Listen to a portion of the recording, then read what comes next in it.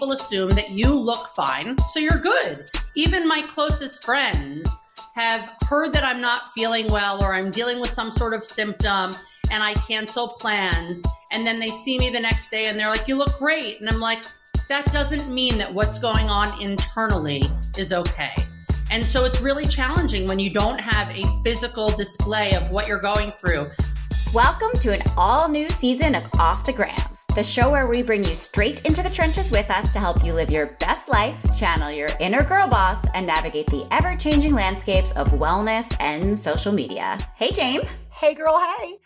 Well, Harper Spiro has a rich and diverse background working in several industries, including marketing, public relations, and event production for clients such as Johnson & Johnson, Disney, and the David Lynch Foundation. After a life-altering surgery for a rare immunodeficiency, she shifted gears to become a business coach for service-based solopreneurs and small business owners, helping them navigate the entrepreneurial journey. In 2018, she launched Made Visible, a podcast that amplifies stories of people living with invisible illnesses, and now offers writing classes and workshops for that community. Harper is working with companies to create inclusivity and connection for their employees living with invisible illnesses. And in 2021, she joined the board of trustees for the Immune Deficiency Foundation. When she's not coaching, podcasting, consulting, or connecting people, Harper is exploring new places, enjoying live music, and chasing sunsets. She made the move from New York City to Tel Aviv, Israel, and she's loving every minute of it. Listen to this show if you want to get the inside scoop on invisible illnesses and bust some common myths. You'd like to learn how you or companies can support employees or other people with invisible illnesses, or you want to be inspired by stories of resilience and growth from those living with invisible illnesses. Hey, Harper, it is so great to have you here. So this is Jamie. I've been following your work with Made Visible, and I just think it's really so fantastic. So can we just start there? Can you just kind of spill the tea on what exactly is invisible illness and what made you want to start a podcast all about it? I'm so happy to be here. Thank you so much for having me. So invisible illnesses are conditions that are not available to the naked eye. They're not available for people to see what's going on. If you're walking down the street, you may not know what someone is going through. It could be a chronic illness. It could be a disability. It could be a mental illness. Really, it could run the whole gamut, but it's really about not being able to see what someone's going through. So the reason that I started this podcast is because I was diagnosed with a super rare immune deficiency when I was 10 years old after having symptoms since birth that my mom took me to every doctor in New York City trying to get answers, trying to figure out what it was that I was going through, and no one knew what to do with me. And I was diagnosed at 10 with a rare immune deficiency called hyper IgE syndrome. There's less than 300 of us in the world that live with it. And yeah, it's really rare. So I used to live with a lot of shame around navigating such a rare condition and having these different symptoms that were mostly related to skin and abscesses and eczema and boils and cysts and all this like really gross stuff that especially as a teenager or early 20-something didn't really want to be forthcoming about. So I hid it and brushed it under the rug regularly. And then at 27, I was working a high stress job in the beauty PR industry. And I would walk 2 blocks of New York City and feel like I was going to collapse. I all of a sudden just felt totally winded, couldn't breathe. Something was not right. Went to several doctors. No one knew what to do with me. Finally went to a pulmonologist who did some tests and said, you have a cyst the size of a golf ball in your right lung, and it needs to be removed immediately. I was 27 at the time, and I hadn't had a CAT scan since I was 10. So we have no idea to date how long that was living inside me. So everything about my life is pre and post surgery and sort of learning to take care of my health and empowering myself to learn how to meditate and practice yoga and eat better and really just be more responsible with my health as opposed to making it this thing that I pretended didn't exist. I was 27. I wanted to live my life and I wanted to fit in. But after having the surgery back in 2012, I realized that I couldn't go on living the way that I was living. And I was looking for community and other people who were going through similar things, and I found nothing online. Everything that I read was depressing. It was a lot of people whose reality, while it's their reality, wasn't something I resonated with. They were stuck at home. They couldn't work. They didn't have friendships. They weren't able to get jobs. And I couldn't connect with those stories because while I may have had a condition, it wasn't something that was debilitating and forced me to, be stuck in bed. So I decided to create what I wish existed, which was a podcast featuring stories of people living with invisible illnesses, whether it's them as the patient or family members, caregivers, doctors, healers, people who started businesses because of them or their family members having invisible illnesses. And I launched that back in 2018. I put a little bit of a pin in it in 2020 and decided to stop. And then I'm relaunching it right now. And I'm very, very excited to be bringing it back and getting a lot of really great feedback. Well, you're talking to two people with invisible illnesses right now. So should we maybe put our hands up? Like I can say that I am somebody who didn't ever have anything like that. And then all of a sudden about, Heidi, what was it, 2 years ago maybe? I broke out in eczema like nothing I've ever imagined could have happened to me. It ended up covering about 90% of my body. And you don't really think of eczema necessarily as invisible because sometimes you can really see it. But more often than not, the feel is so much more than the look. It looks like this little light rash, like, oh, it's a little red. What are you complaining about? Because my body feels like it's being attacked by fire ants at all times. And it was unbearable. And it kind of like low key ruined my life for about 18 months. And I really took a lot to get it under control. So that's my bout with invisible illness. And I know, Heidi, you've been through a lot as well. Yeah.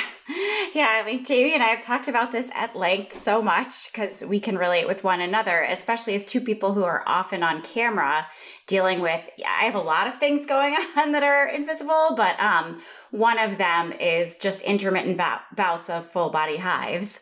So I can relate to Jamie on that front. I'd be going into shoot and being like, oh my God. And I'm a yoga expert. I'm in the sports bra and like minimal clothing. And I'm like, what am I going to do? So aside from the fact that it's insanely uncomfortable to have full body hives, they itch like crazy.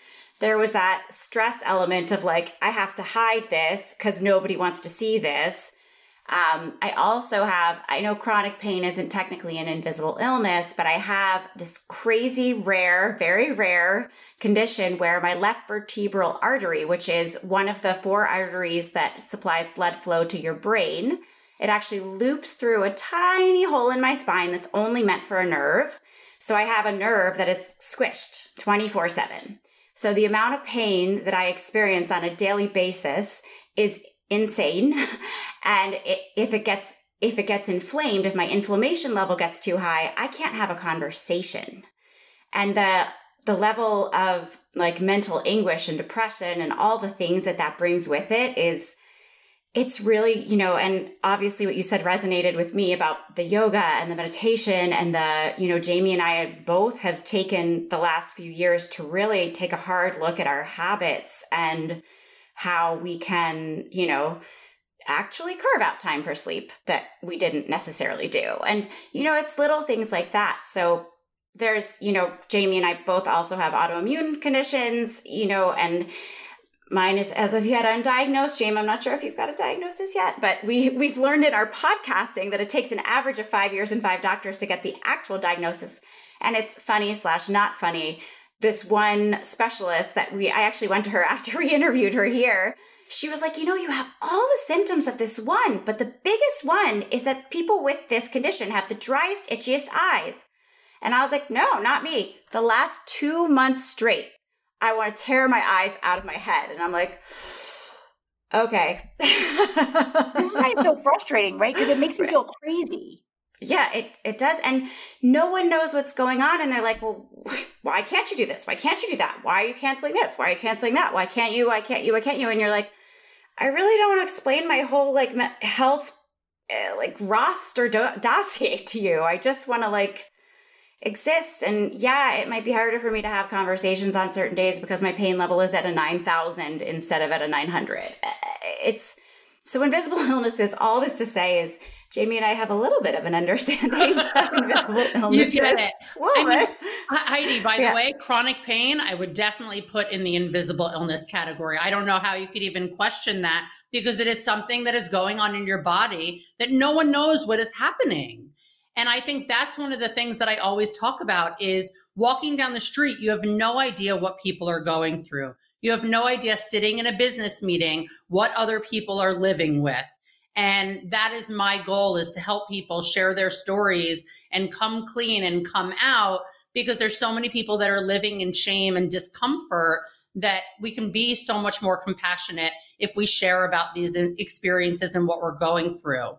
And I know, your emphasis on wellness and sort of taking care of yourself being such a priority, that's something that really shifted for me. And what's interesting is when I was in high school, my mom ran a holistic healthcare center. It was like so ahead of its time. This is right after 9/11. They're doing Reiki and acupuncture and reflexology. I mean, these super out there things that I don't even remember.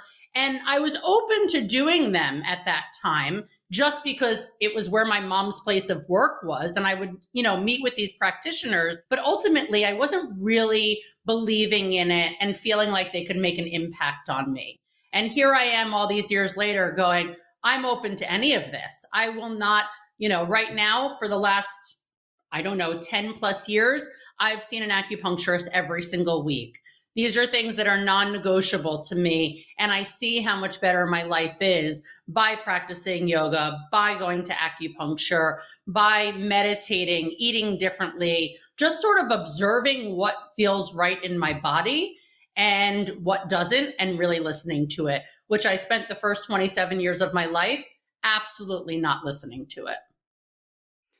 I think so many of us do not listen to our bodies. And I think I know for me personally, it was such a big practice with yoga. It was really learning how to tune in. I think we're taught to tune out. I do as a society. So I think it's such a powerful thing. It's such a radical act of self-love to listen to one's own body and tune in. So, but for any of our listeners, because I'm sure at least some of them, if not many of them, don't have an invisible illness. So if we could just rewind a little bit for anyone tuning in so they don't feel alienated. So now that we've sort of established what an invisible illness is, I'd love it maybe if you could talk a little bit about how generally they affect people. Just, obviously we all know, but I think for listeners, it'd be really helpful to understand how an invisible illness can affect someone's life. And also sort of on the flip side of that, what might be the biggest misconceptions that others might have about them most often. Yeah, absolutely. So, again, it's this broad category. That's why I liked the term invisible illness as opposed to just chronic illness or just mental illness. And I think the big thing here is it's anything that someone is living with. And I've been careful with not saying struggling, because there's a lot of people that don't feel like they're struggling while they're living with certain things. But with invisible illness, there are so many dynamics that people don't think about what you have to deal with in managing an invisible illness. Dealing with doctors, navigating the communication in workplaces and making sure that accommodations are met when they're needed, dealing with friends and family and just ensuring that they are understanding what you're going through and can support you. One of my biggest challenges is asking for help. And really, it's so... Jamie and I cannot relate at all. Just kidding. So hard. Sorry. It's so hard to ask for help. But at the same time, I've learned that my friends and my family are not mind readers. And I've been in situations recently where I'm like, why didn't this person call? Well, because I told them to leave me alone and not reach out until I reached out. So it's really figuring out how to empower the people around you to support you and figure out what it is that you need and not have yourself feeling like a burden. Because I think so often people in the invisible illness community do feel like a burden. And regarding the misconceptions, there's a lot of them. I think that, I think I've seen people just be like, why can't she just get it together? Yeah, there's definitely a level of that. But there's this whole concept in the invisible illness and chronic illness space around, but you don't look sick. And the three of us are sitting here And just by us sitting here looking at each other on video, we would not know what the other is living with. And that's exactly the point, is that people assume that you look fine, so you're good. Even my closest friends have heard that I'm not feeling well or I'm dealing with some sort of symptom and I cancel plans. And then they see me the next day and they're like, you look great. And I'm like, that doesn't mean that what's going on internally is okay. And so it's really challenging when you don't have a physical display of what you're going through. I used to always say a cast or a patch on your eye or a Band-Aid to show what is physically happening when it's internal. So I think that is the biggest thing, is people, because they can't see it, because you don't have a shaved head because you're going through chemo, they don't think that it's really something serious to take seriously.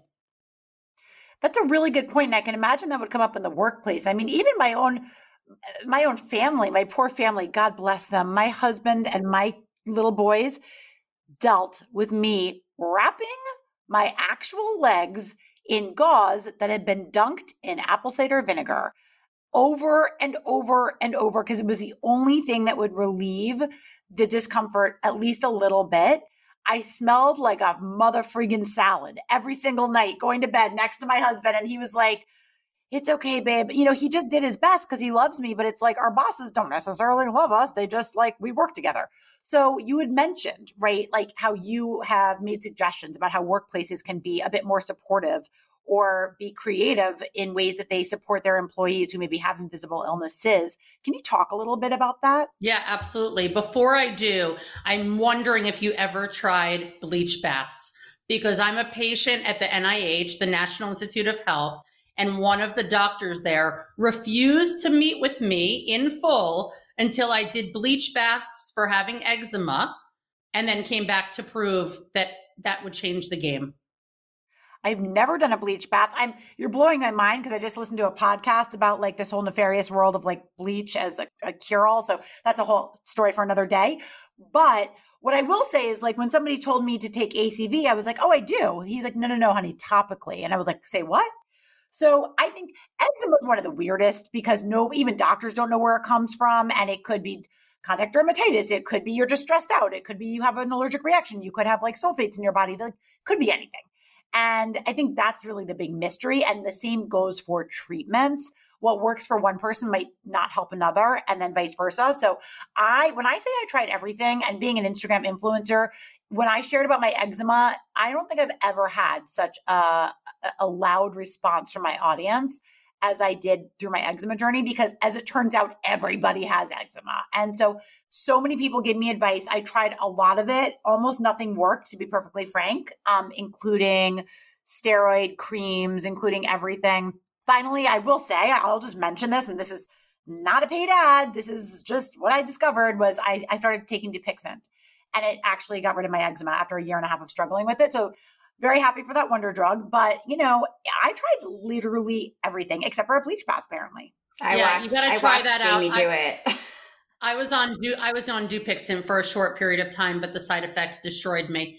I didn't have any. So things affect people differently. Exactly. So to answer your question, I just had to make sure you're aware of that, because really life changer for so many. Now I'm going to Google. So in the workplace, what I realized, and I think one of the quote unquote benefits of the pandemic, was companies realizing that they needed to prioritize the health and mental health of their employees, and that people were looking for jobs that were going to be accommodating. So I am working with heads of disability, HR, employee resource groups in creating programs for them to help their employees feel empowered to share their story. So we're creating podcasts. They are being guests on my podcast. I'm facilitating writing workshops, encouraging people to write and share their story, and really just helping people who have no experience talking about what they've been through in a public way feel more empowered to do so. That's amazing. And so while you've been doing this, are there any sort of standouts or heartwarming stories about the amazing humans, or just any stories that you've encountered or experienced within all this work that you want to share? Because I feel like a lot of people feel powerless to make change, right? Because they think they're just one person. So I think it's so important to hear the positive impact that one woman's mission can have on others. Are there any standouts? Yeah, I mean, I think that like there's a lot of ways to sum up a lot of the conversations I've had with corporate as well as on the podcast and in facilitating writing classes. And I think the big thing is people feeling so much less alone in sharing their story. And I just recorded an episode of my podcast with 4 people who had taken my writing class. And one of the things that came up from the conversation was them saying that they came to the class so nervous. Why were they showing up to a Zoom session with total strangers to talk about and write about their health? That felt so scary to them. And then they showed up and felt that I created a safe environment for them and made them feel that no matter what condition they had, whether you have cancer, depression, bipolar disorder, or a rare disease, that there were so many similarities amongst the group and people could understand them. And they were able to show up and be 100% themselves, not feel like they had to put on a bit of a facade. And I had tears in my eyes because it's just such proof that people just want to be who they are and not pretend. And I think on Zoom these days, it's like, how polished do you have to look? What does your background have to look like? You have to be sitting upright as I do it right now. But I had people in my class would show up on their couch, laying down. People would turn the video off because they were going through whatever they were going through. Some people would write in the chat instead of, speaking aloud because they were dealing with voice issues. And nothing about the class felt different or off or anything, but it was making accommodations that were so simple that made people feel included. And so that's just really powerful to think about in the workplace and in general, about the simple things that you can do to help other people feel like they're seen and heard in the invisible illness space and beyond, really. It's not just invisible illness. I was just thinking that. I was just thinking like, this is so, indicative of like, you never know where anyone is on their journey. And as we meet and, fellow travelers each day, I always think about it when I like have a little bout of road rage at somebody and I'm like, I want to murder that person. And I'm like, you don't know what's going on. Give them a break. Totally. And we're so quick to be angry and hateful. And it's like, you don't know where people are. And they're probably in a tough place because it's just tough to be a human being. So, it's really fascinating what you just said. That vision of that Zoom was very powerful. It is clear that the Made Visible community has really taken off, and it's amazing to see how much it's grown and brought people together. Looking forward, where do you see the conversation and maybe behaviors going around invisible illness specifically? And how do you see yourself being a part of that in the future change? It's interesting. I never, ever thought in my life that I would be doing this for a living. It is so far away from my dreams and goals. I wanted to be a teacher. I liked being a teacher, but I didn't think a teacher of invisible illness or an expert on invisible illness. I think for me, growing the podcast and growing the brand to just continue to help people with sharing their story. And I think that's where it's been amazing in working with companies and seeing them being so receptive to having these conversations. I have not had a single company say no to me yet. While there are potential no's down the line, nobody has flat out said no because everyone realizes how important this is. And so I hope to help more people living with invisible illnesses feel supported and seen instead of suffering silently. Because there's too many people that are too afraid to talk about what they're going through and too ashamed of what it is that they may be living with. And to your point, you just don't know what people are going through.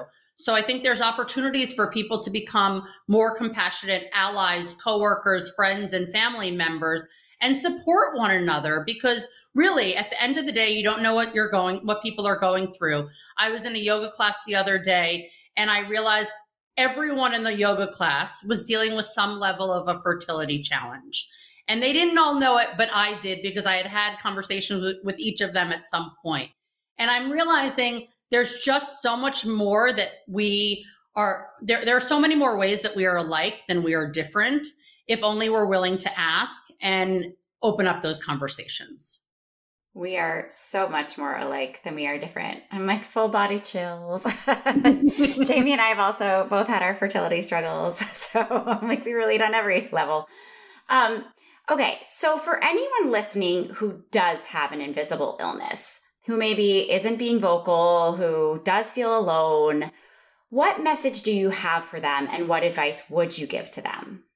So I would say find your people. There are so many communities online. There's so many Facebook groups and places where you can find people that are living with the condition that you have. I personally discovered a Facebook group of the people with my condition. And while I don't go in there often, because to be honest with you, people are a lot sicker than I am, and I don't really want to see that, I know that it's a resource for me. And when I go in there, people are talking about all of the same drugs that I'm on, the same symptoms I'm on. And suddenly, immediately, you see that you are not alone and you're represented amongst other people. So I think that's number one, is really find your people, do a Google search, find resources online that may be valuable for you to see representation.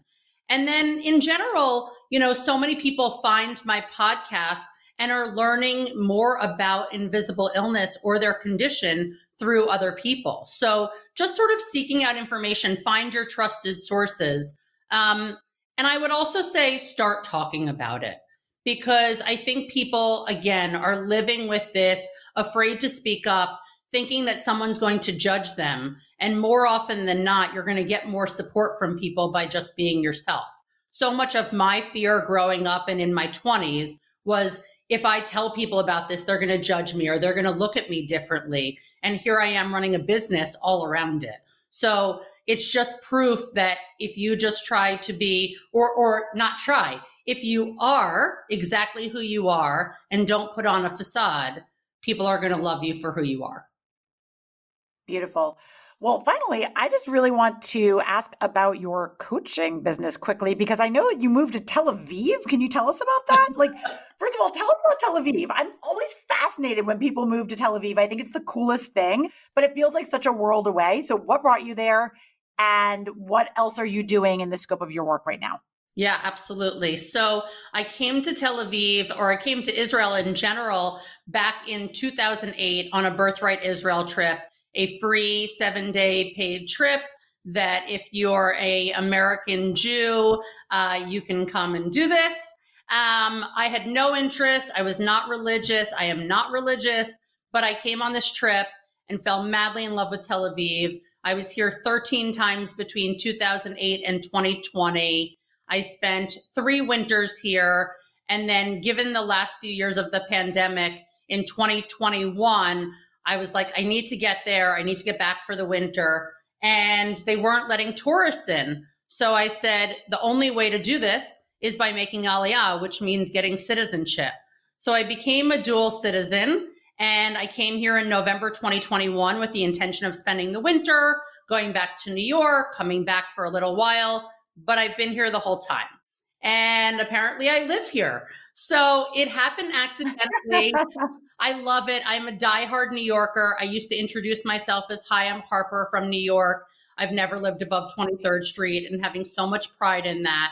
And all of a sudden I live in this whole other country that's 12 hours away. I love it. I'm an 8-minute walk to the beach, and talk about, self-care. I could not live without having access to the beach like this. Like, whether I'm here for good or not, I really jealous. I know, that sounds amazing. Life-changing. But I will say Heidi and I are 2 New York transplants. Like post-pandemic, I don't know about you, Heidi. I definitely thought I was a lifer. I didn't think I would leave New York. We gutted our apartment down to cinder block and studs right before the pandemic. Yeah. I think you kind of thought that too. We weren't planning on going anywhere, and we would, and that would have been a happy life too. And I moved to Pennsylvania, and Heidi moved to Connecticut, and we have that same access, at least, to woods and trees and grass and squirrels. And I think that what I have learned, at least, and it sounds like you would maybe agree, is one doesn't have to be better than the other. There's dual good lives out there. New York can still be awesome while Pennsylvania is awesome. One doesn't have to win. And I think that's the beauty of life. And maybe the silver lining of the pandemic is that it taught a lot of us that another truth might be possible for you too. Absolutely true. And I know for sure that I don't want to be here in late summer when it's way too hot. I'd rather be in New York or I'd rather be traveling. So that's already in my head of, yes, I live here. New York in late summer. What? Smells like something that's not New York or Tel Aviv, or something with a pool at least. And then to answer your question, Jamie, on the business coaching front. So I worked in many jobs, 10 years, 8 different jobs before starting my business. And I worked in beauty PR, tech, music, really jumped around a lot. And given my health, I realized that I wanted to go out on my own. So in 2014, I launched my coaching business. I started as a life coach. Then I transitioned into career transition coaching because I had so many people who knew how many jobs I had and said, okay, she knows how to navigate this. And then I realized that I loved working with solopreneurs. So I have been working with clients one-on-one and in group settings who are solopreneurs who either have an idea for a business, want to launch a business, or already have an existing business and want help building it. And I help them with the behind the scenes. So I refer to myself as the external COO or CMO to my clients' businesses. That is very cool. Well, we have one last little segment that we always do, and I'm just going to sing it loud and proud. It is called Karma Call. So thank you, Jamie, for your enthusiastic delivery. That was amazing. I will explain to anyone who doesn't know, karma is the Sanskrit word for action. So we ask all of our amazing, inspiring guests, that is you, what is one small actionable item that our listeners could try out for a short period of time that would yield a large result? Small action, large result. I would encourage people to say, how are you really? I'm hearing a lot of people who are saying, how are you? And not actually listening to what people are going through. And this is an opportunity to actually do some deep listening and allow people to feel heard instead of just going, how are you? Good. How are you? Good. End of conversation. Powerful, powerful stuff. Really, really like that. Thank you for sharing that tidbit. So for all of our listeners, where can they find you both on the gram and on the World Wide Webs? So I am Harper_Spero, SPERO on Instagram. My website is harperspero.com. And then Made Visible is Made Visible Stories on Instagram. And the website is Made Visible Stories. So go check it out. Check out the new podcast episodes launching in March. And excited to connect with more of you. Fabulous. Thank you so much for bringing your wisdom, your knowledge, and your heart here today. We loved it. I hope everybody at home loved it too. Thank you as always for joining. Don't forget to follow us on the gram at Off the Gram Podcast. And don't forget to subscribe to this show so you never miss an episode. See you next time.